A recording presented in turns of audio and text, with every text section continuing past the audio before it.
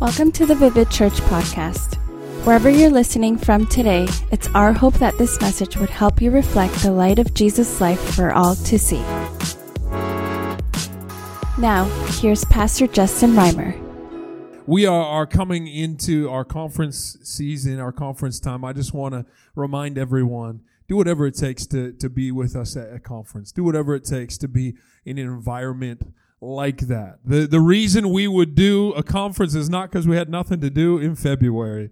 It truly is. There's value in belief. There's strength and power in belief. And when we take time, when we gather together, we have the opportunity to grow and support one another in growing in our belief, growing in our faith. And faith's a valuable thing, is it not? Come on, if you have your Bible with you today, would you get it ready? We're going to look at a message around this theme of belief. All month long, we're looking at this theme as we enter into conference. I believe. I believe. Belief's a powerful thing.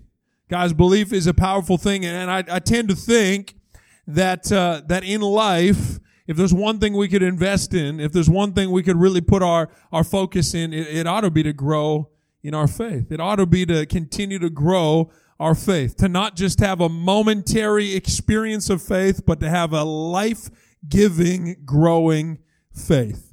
I was reading the book of Jude. I love the book of Jude. Probably love it because it's short. It's only one page long, and you feel real accomplished when you finish the book of Jude. I read a whole book of the Bible. Wow.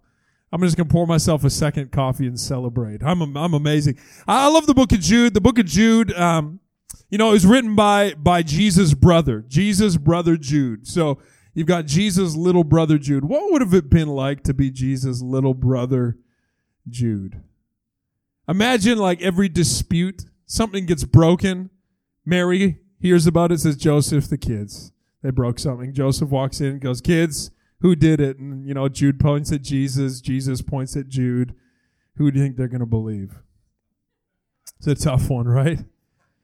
And then it's like dinner time. They're like, hey, Jude, would you like to pray tonight? He's like, not really. No, it's your turn, Jude. Okay. Dear Jesus, please bless this dinner. That's a tough job being Jude's brother. Imagine like he goes into school, they're like, oh, you're Jesus' brother. Oh, Jesus was the most amazing student. And Jude's like, yeah, I know. He knows all things, doesn't he? Be a tough thing, right? Jude writes this book, and in this book, he is contending for and challenging us to be people who would fight for faith.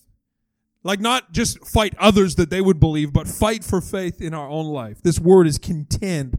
To contend, it's like with intensity, to tend, to care for with intensity. Make sure that faith continues to be developed and grown in our life. And he says this, I want to begin with this thought today, and then we're going to dive into a couple of stories that I think are going to help. Everyone doing all right? Fantastic. Look at this book of Jude. Go down to verse 17. It says, dear friends, remember the apostles of our Lord Jesus Christ foretold this. They said to you that in the last times there will be scoffers who follow their own ungodly desires. You know what a scoffer is? Scoffer, not a word we use very much. You know what a scoffer is? It's a person who's like, yeah, scoff, scoff, scoff. Like a person who's just always got a reason to doubt. Haven't you found in life like we tend to try to support the things we already believe? Why are they scoffers? The Bible says this, because they want to follow their own desires. Truth of the matter is, I think we tend to, it's called confirmation bias. We have something we believe to be true, and then we look for confirmation for that thing that it's always true. A scoffer says, I just want to do my own thing, and so no matter what you believe, they're like, but, because they want to do their own thing. We do the same, don't we? We confirm our biases. If you believe Vancouver's the most beautiful city in the world, that one sunny day we had this week, you're like, guys, that's why we live here. Most beautiful place on earth, am I right? And we forget the weeks of rain because like, this is it. This is why we do it. And if you don't believe that's to be true, you find your own reasons to confirm your belief. He's saying there will be those who have a predisposition that they just want to do their own thing. And they will scoff at the things you believe. They will poke holes in and post Facebook blogs on your wall to try to poke holes in what you believe. Why? Because they just want to believe their own thing. Then he says this. There are those people who can divide you. If you're not careful, that kind of thing can divide people.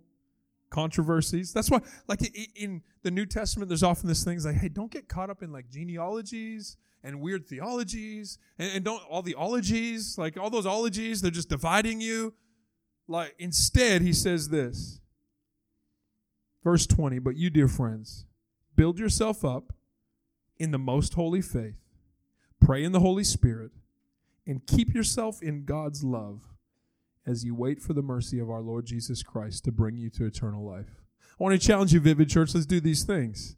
In an era where people could scoff, in an era where we potentially could just continue to confirm the biases we always have, let's do these things. Let's build up our faith.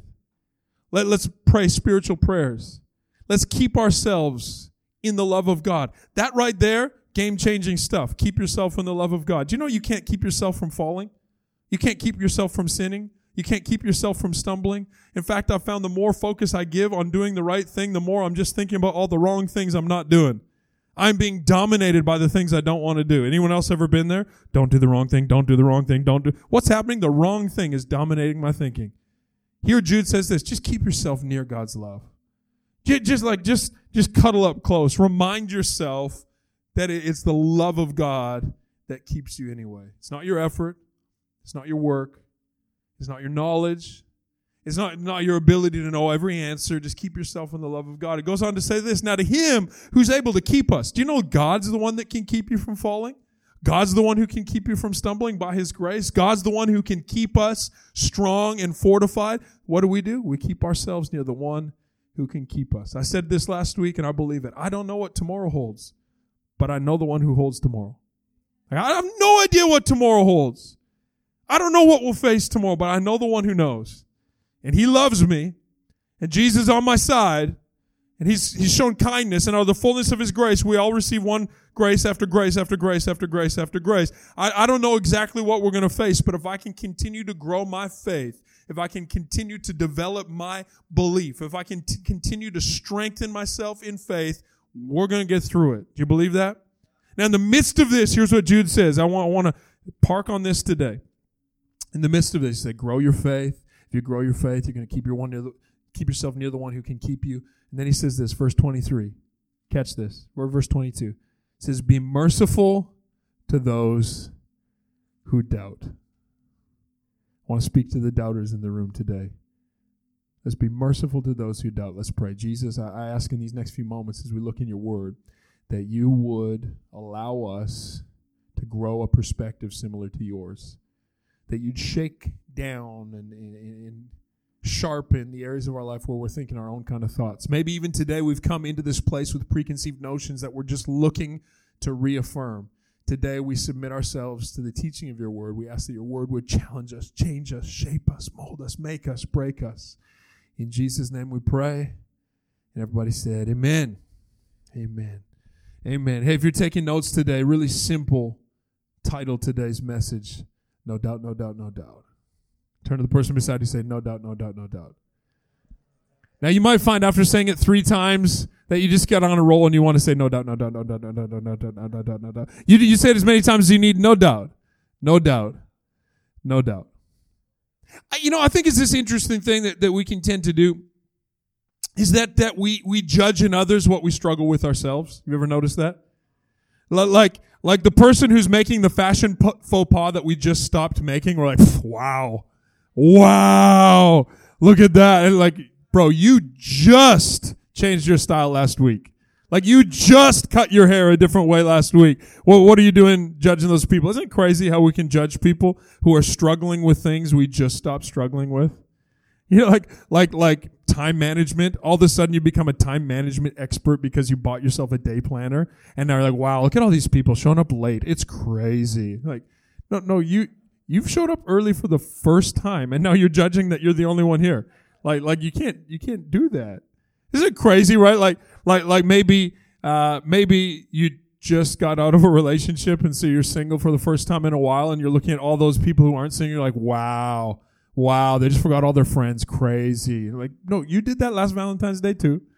Like you isolated yourself. Isn't it wild how we can tend to judge in others things that we struggle with ourselves? I think doubt is one of those things. I think if we're really honest, we all doubt a lot. I think if we're really truthful with ourselves, like in the quietness of our own thinking, perhaps one of the reasons why we distract ourselves so incessantly is if we're left alone with our thoughts, doubts begin to creep in. We begin to think things like, well, wait a minute. Like if God is good and bad things still happen, and then it's like this little alarm bell goes off like, warning, warning, warning, warning. Like if you go there, there's just no answers to it. And so we're like, oh, I shouldn't be thinking those types of things. And then what we do is we notice other people who think those types of things and we say, you shouldn't be thinking those. And we begin to censor one another's doubt. See, the Bible says not to censor doubt. It says actually be merciful with doubt. In fact, I would go so far as to say this, that a doubter is simply an under-encouraged believer. Like if you're here today and you're doubting, I think you have all of the making of someone who has a desire to believe.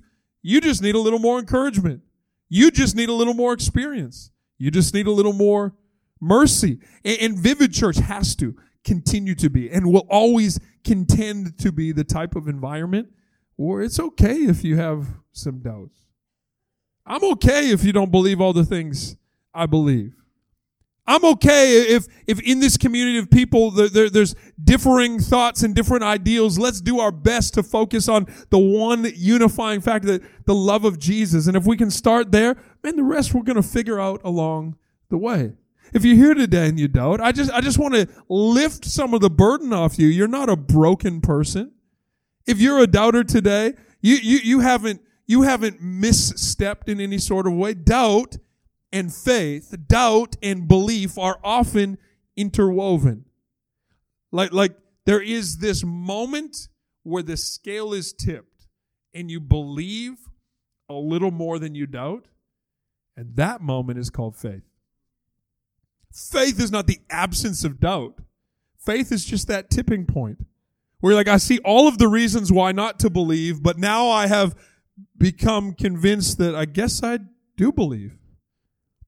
I haven't stopped acknowledging that those other reasons existed, and I still contend with them and I still battle with them, but I, like, the scale is tipped. So I believe that Jesus is a healer, and yet I know some people who are sick, and there's this balancing act taking place in my heart all the time. Is it just me? Like, I hope you can have mercy with me as your pastor that I have doubts that I contend with. I have debates that go on in my mind that I have still yet to resolve. But the more I keep myself near the love of God, I am finding that He is the one who is able to keep me from stumbling over my doubt. So I want to look at one character in the Bible today that I think has probably, been given real, disservice or real injustice has been done to this one particular person, and his name is Thomas. Thomas in the Bible, a saying you might have heard at some point or another: doubting Thomas. You ever heard that saying? Doubting Thomas. It's a saying that didn't originate in the Bible. In fact, you go looking for it, you just won't find it. The only nickname given to this guy, Thomas, in the Bible was Didymus, which means the twin. Maybe he had a twin. Maybe he had like a real familiar face. He kind of looked like other people. I don't know. But for some reason, they called Thomas Didymus, meaning the twin. They never called him a doubter. In fact, he was anything but.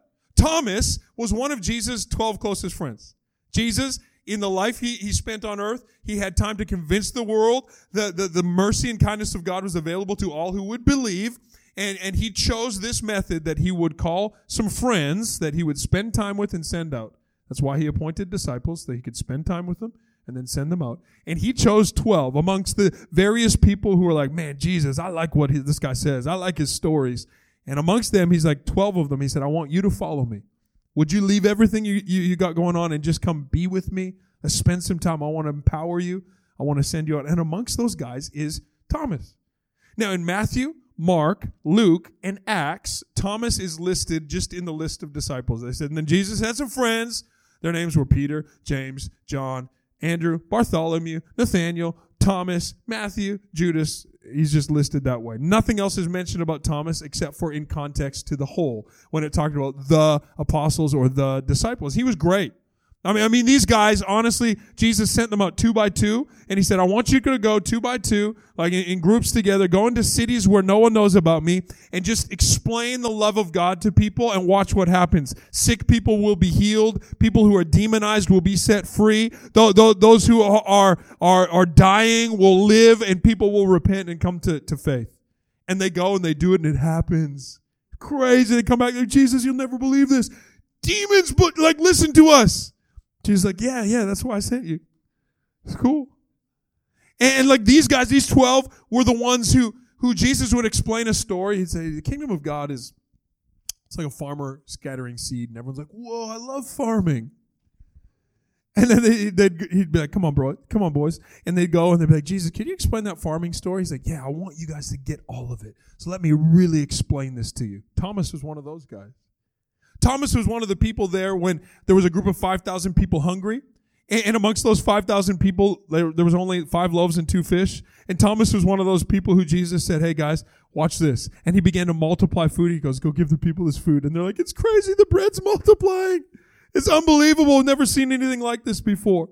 Thomas was one of the ones who witnessed Jesus reaching out and touching a leper when everyone's like, you shouldn't be doing that, Jesus. He's like, no, it's cool. Now they're not leper anymore. They're clean. Thomas was with Jesus when he did his first miracle. They went to a wedding, and man, the wedding was awesome. It was going so good, but then someone was running up their bar tab so much there was no wine left over, and Jesus' mom comes to Jesus. She's like, Jesus, bad news, they're out of wine.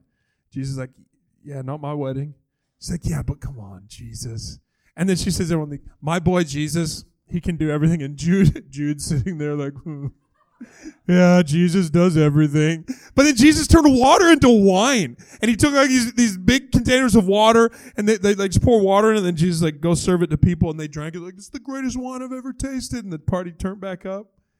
Thomas was there. Like he was there for all of this. There would be nothing within the context of those stories to assume that Thomas lacked faith. If anything, you would say Thomas is a model of faith. Would you not? Like just within that, you'd say, wow, this Thomas guy's incredible. And then history would say that Thomas was the apostle who traveled with the gospel all the way to what is now present-day India. And he in India was the first one to bring the message of good news. And I've been to India, and all across India, it's like every town you go to, like, oh, and then that's St. Thomas's Mount. He was here. And he probably wasn't at all of those places, but he was such a boss that everyone wants a piece of him. Like everyone's like, oh yeah, that tree, Thomas sat under that tree. Oh, that building over there, Thomas stayed at that building. He was at this place. Because he actually brought the message of the good news of Jesus to a whole people group. Like, this guy's incredible. He had incredible faith, and yet somehow we look at Thomas, and he's referred to as Doubting Thomas. You know that reference, Doubting Thomas? The first time it was ever used was in 1883. So for about 1900 years, everyone's like, Thomas is awesome. And then for some bitter person in 1883 is like, no, Thomas is a doubter. I see right through him. Why? Probably because they were struggling with doubt. They're like, oh, I'm a doubter like Thomas. You know, in the year 1601, there was an Italian painter who drew a painting of Thomas, and he called it the incredulity of Thomas. And incredulity means the inability or unwillingness to ever believe. So I'm like, man, if the painter thought he had no ability to believe, and some bitter person in 1883 just used the term Doubting Thomas to refer to a person who's constantly negative, like what am I missing here? I want to look in the Bible and find what does it say about Thomas as it pertains to doubt. Even though we know we should be merciful to doubters, what does it have to say about Thomas? Well, there's 3 stories about Thomas. I'm going to show you all 3 real quickly. And I think all 3 of these stories, you're going to look at them and say, oh, no doubt, no doubt, no doubt. Like, there's really none there. You look and you say, if that's doubt, man, we should be more merciful towards that. Let's look first, John chapter 11. John chapter 11. I feel bad for Thomas. I think we're going to get to heaven and we're like, Tom, bro, I'm so sorry. I don't know why you got a bad rap. Like, you were one of Jesus' boys. Like, you were one of his best friends. You did all this. You took a message to India. And then in 1883, we just started like throwing serious shade. Sorry. we were not merciful to the doubters. Check this out. John chapter 11. In this story in John, Jesus has just received word that his friend Lazarus has died. Jesus is a close friend with Lazarus and his sisters Mary and Martha. And Lazarus has died. And he speaks in a euphemism here, like we can tend to do around sad things. He's speaking to his disciples. John chapter 11 and starting at verse 11 says this. After he had said this, he went and told his disciples, our friend Lazarus has fallen asleep, but I'm going to go to him and wake him up. His disciples replied, Lord, if he sleeps, he'll get better. Jesus had been speaking, however, of his death, but his disciples thought he just meant natural sleep. So then he told them plainly, no, Lazarus is dead. And for your sake, I'm glad that I wasn't there, so that you may believe. Can someone say believe? Say you may believe. But let us go to him. Now check this out. It's possible in a scenario like this, like something terrible had happened to Lazarus, and Jesus is saying that terrible thing that happened to Lazarus was actually good for you. Could it be possible in our life, just a side thought, that the things that we're going through right now that are terrible could be good for someone else? Like, could it be possible that we're going through some pain and it seems unfair and unjust and it's leaving us doubting, like Mary and Martha may have been, going, why did Jesus let Lazarus die? Big picture, Jesus is coming to raise Lazarus from the dead, and it was good for the disciples to see that he had power. In a moment like this, it was not simply, this guy's a good teacher, this guy has good stories, this guy, he understands the law and the Bible. No. He has power over death. Could it be possible, just a free thought, the thing you're walking through right now, God, where are you? Maybe he's working a plan that's actually going to be good for a whole bunch of people. And so into this, now the reason that they didn't want to go, thanks so much, the reason he didn't want to go is where Lazarus was, there was people who hated Jesus. And him just being there could have caused all sorts of chaos. In fact, it may have cost them their life. And so the disciples are trying to talk Jesus down from his radical stance, like, I'm going to my friend, I'm going to the funeral, and we're going to turn that funeral into a party. Like, yeah, but Jesus, like, he's just sleeping. He'll probably wake up. He's like, no, you guys don't get it. This is for your sake. I want to develop more faith in you. We're going through whatever we have to face because faith is worth the fight. And to that, we see Thomas. Okay, first reference to Thomas outside of just listing that he was awesome. It says this, Thomas's reply, verse 16, then Thomas, who is known as Didymus, which means the twin, said this to the rest of the disciples, come on, let's also go, that we may die with him. He's like, whatever the cost, I want my faith to grow. Whatever the cost, however uncomfortable it is, I want my faith to go. Let's go with Jesus. Let's go to Lazarus. Even if it costs us our life, I'm in. Now, does that look like a doubter to you? Thinking about it? You can answer. Does that look like a doubter to you? To me, that looks like what faith looks like. Now, moments before, he would have been amongst the disciples saying, but Jesus, come on, bro. Do we have to go to that uncomfortable place? Like, he was expressing some doubt. Uncomfort is uncomfortable. Danger doesn't sound fun. Can we avoid pain? Is it possible to just not do hard things? But when Jesus said, no, this hard thing you're going to go through is to grow your faith, he's like, I'm in. Cost me my life, I'm in. And he turns to his fellow doubters. He's like, guys, come on. Even if it costs us our life, I'm going. Let's do this thing. Now that to me doesn't look like doubt. That looks to me like we've just experienced Thomas's tipping point where he went from doubt to faith. And maybe you're here today and you find yourself on the first part of that equation where you're like, man, following God looks sort of hard. Loving Jesus just it seems kind of difficult. It seems like it could cost me something. It seems like there's a sacrifice. If I have to live, expecting that there's a moral code, like a God who can be pleased. You know what it says in Hebrews, by the way, that without faith you can't please God because you have to believe that he is and he rewards those who seek him. It's like, man, that just seems hard. I got to put my faith in someone I can't see and then believe that he's actually good. And like maybe you're in that tension. And then you feel condemned for doubting, or maybe a Christian person has been like, you shouldn't be saying things like that. I'm sorry if that's happened to you. Because we ought to be merciful with those who doubt. Because there's a tipping point coming. And that tipping point is simply to say, you know what, even if it costs me, I want to grow in faith. And maybe you're here today like, man, obedience would be so difficult. But as soon as you can make that step where you say, even if it costs me, I want to grow in faith. You have just transitioned from a doubter to a believer. That's why I see in Thomas, poor Thomas, we call him Doubting Thomas. I see some incredible faith there. The birth of faith, the early stages of this crazy faith, that he would turn to the other 11 and say, guys, even if it costs us our life, I want to grow in faith. Reference number 2. Turn with me a couple pages over. John chapter 14. John chapter 14. It's wild the things people believe, isn't it? It's wild the things that people will be willing to believe to support the opinion that they already had. I saw this week there's a British planetologist, I don't know, studies the planets, studies the stars in the skies, and she is now, Monica Grady is her name, and she said yesterday, it is now a racing certainty that on the moon Europa, which is one of Jupiter's moons, that there are creatures similar to octopus underneath the frozen surface of the ice. She said it's certain. It has to be. The reason she bases that on is that a satellite that was passing by noticed that there was a presence of sodium chloride on that planet. Like, oh, table salt? Man, there must be octopuses there. I think that's awesome. It's like she wants to find something. She's like, oh, yeah, they found salt. If there's salt, there's got to be octopus, right? Like, yeah, that's some starry calamari out there. I look and I just see, you see salt, I see octopus. I think that's an unbelievable thing. And then she said this, and if by chance we find out that there's nothing else out there, then I guess it's our responsibility to take care of the planet. I'm like, hold up.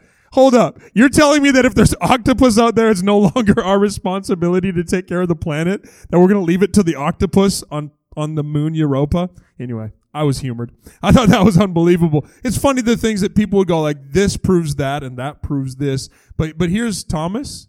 He's like, hey, I want to know that the sacrifice is worth it. If the sacrifice is worth it, I'm in.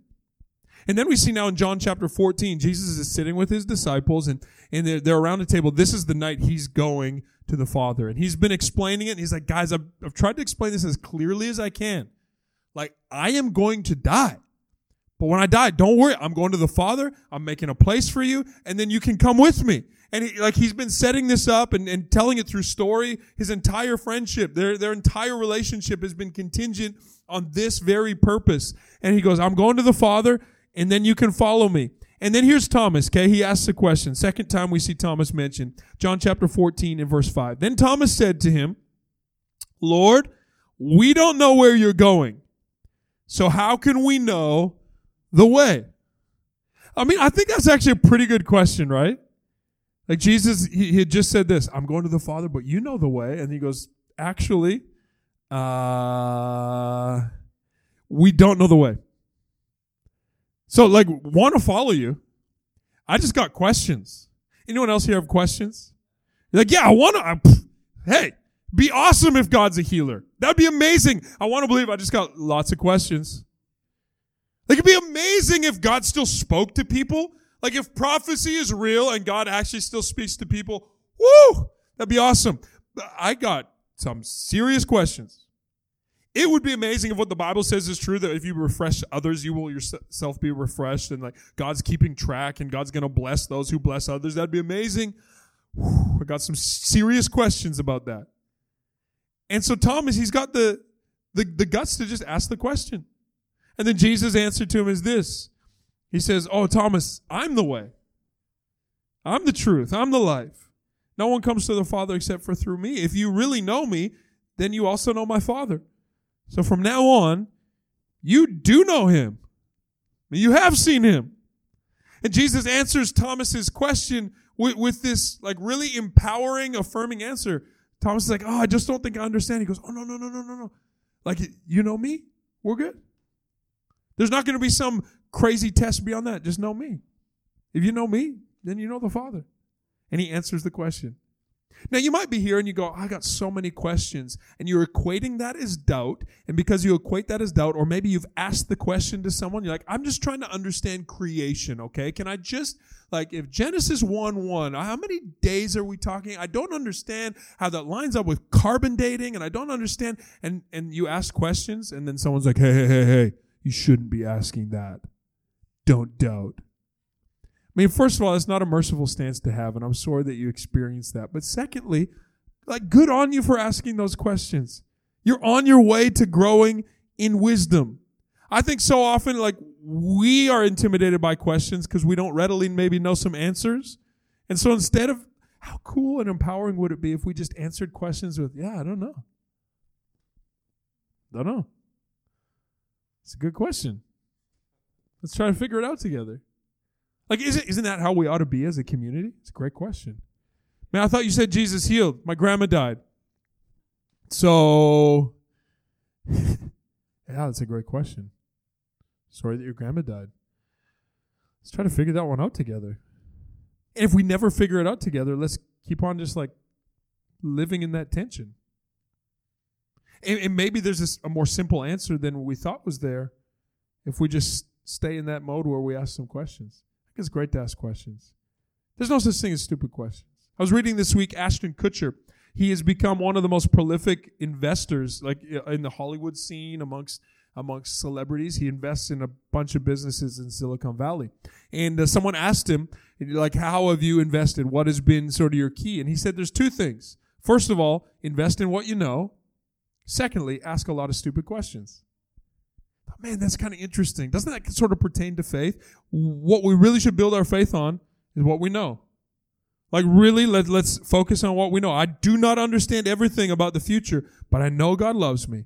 Like I have experienced His love. So I'm going to start with what I know, and then I'm going to ask as many stupid questions as come to mind so I can start knowing more things. Be a great way to grow faith, wouldn't it? Say, I don't understand everything. Okay, but like, honestly, what kind of whale swallowed Jonah? Like, what whale does that? And how did he live in that stomach for 3 days anyway? And how do we know? I don't know. Great question. There's a few things I do know. I'm going to live in what I do know, and then let's keep asking those questions. Let's grow in faith. So is this Thomas the doubter? No, I think this is Thomas transitioning from doubt to faith. He asked the question that others were thinking. He put words to that question, and then 1900 years later, people are like, Wow, Thomas, you didn't know Jesus was the way, truth, and life? No, because he hadn't said it yet. You know what I mean?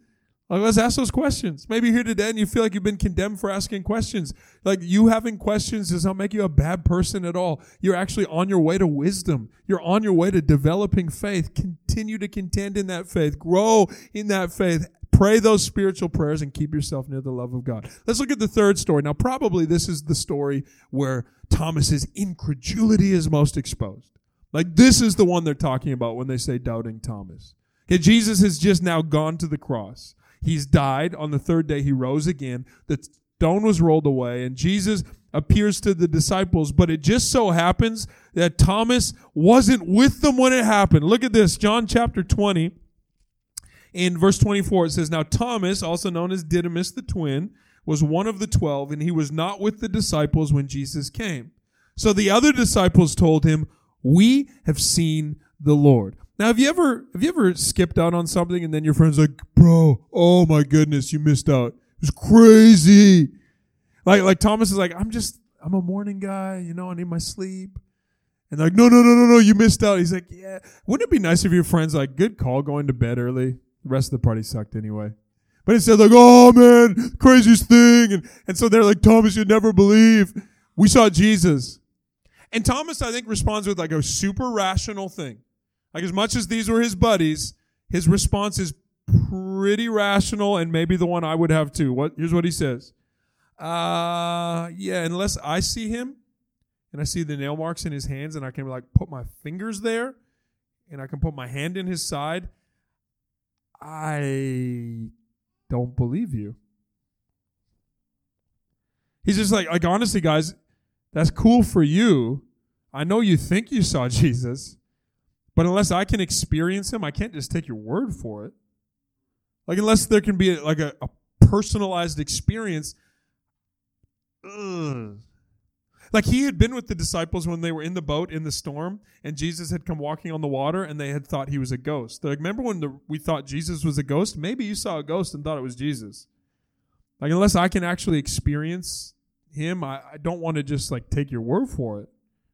And I think that's kind of a fair place to be. In fact, I think salvation is not to be just understood, it's to be experienced. And then once you experience it, you're like, oh, I know.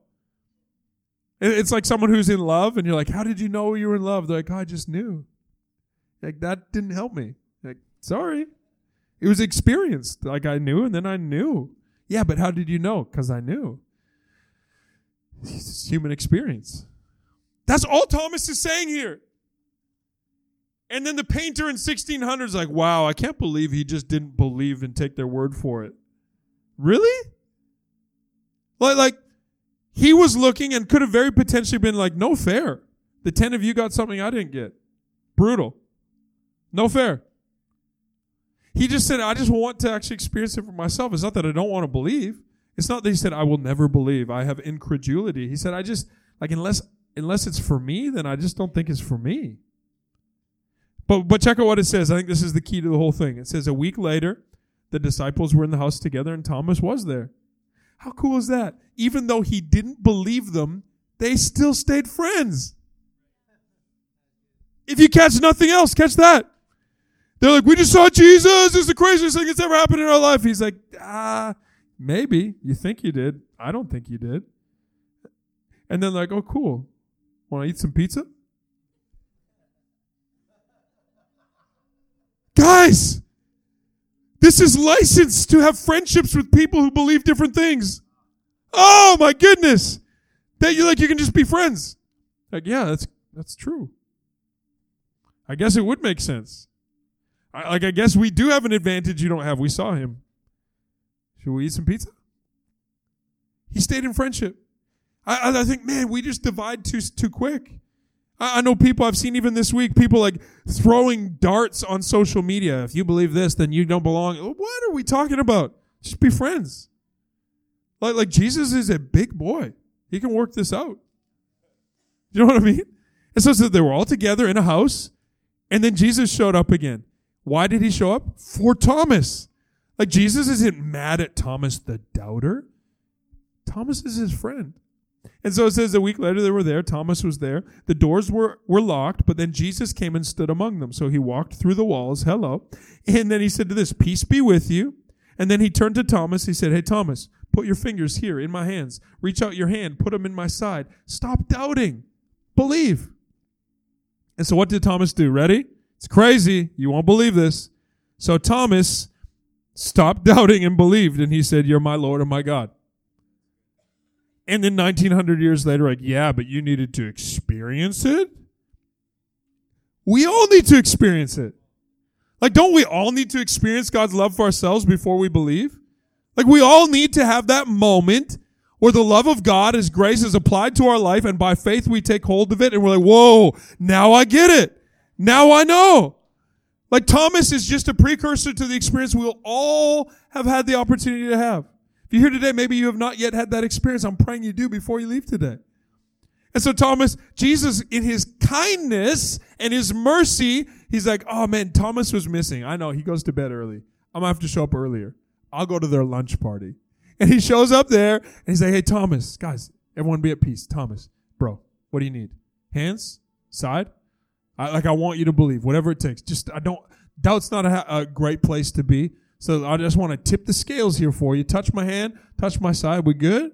And Tom was like, yeah, we're good. That's all I needed. I just needed personalized experience. It wasn't that I didn't believe the things you said. It wasn't that I don't trust my friends. I just wanted to experience it for myself. You are God. You are the Lord. It's the most profound statement of the divinity of Christ in the whole book of John was made right here by Thomas, the doubter. No. Thomas, the man of faith. Like the guy who believed. The guy who didn't quit because he doubted. He stayed in relationship. He stayed in friendship. He waited until it made sense, and then he went and changed the world. That Thomas. And Jesus says then to Thomas, Thomas, you believe because you saw me. And blessed are those who will believe even though they don't. And we read tone into this and we're like, whoa, Jesus just threw serious shade. No, he didn't. He was just talking about us. Like how cool. Thomas, his story is like this precursor into our story. Where he's like, guess what, Thomas? You believe because you experienced me, and now as you go out into the world, people will experience something through you, and hundreds of years later in India, they'll be like, that was Thomas's mountain, because you will make a difference in the world around you if you can just take this message of the love of God to the people around you. And then John says this, Jesus did a whole bunch of things, guys. If you wrote them all down, they'd fill all the books and all the libraries in all the world, but these things are written that you could believe that Jesus is the Christ, the Son of God, and that by believing, you could have life in his name. Like the story of Thomas is it's the setup for the gospel to the world. Like we chose these things so that if you feel like a Thomas, you feel scared, but you take that one little step of faith from fear into faith, you're a believer. You're going to experience life in his name. Like a Thomas, if you so I got questions. I like, should I ask this question? I don't understand. That if you're willing to ask your question, that you're going to believe and you're going to have life in his name. That if you're like Thomas and you say, I just want personalized experience, is that too much to ask? Not at all. That is how the gospel is applied, by the way. Person by person by person by person. Experience by experience by experience. And like Thomas, when you have that moment of realization where the love of God is not just a theory, that his grace is the person of Jesus Christ loving your life, then you too can say, you're my Lord and my God. We hope that you enjoyed this edition of the Vivid Church podcast. For more information about Vivid Church, check out our website at www.vivid.church or look us up on Instagram at vivid.church. Have the best day.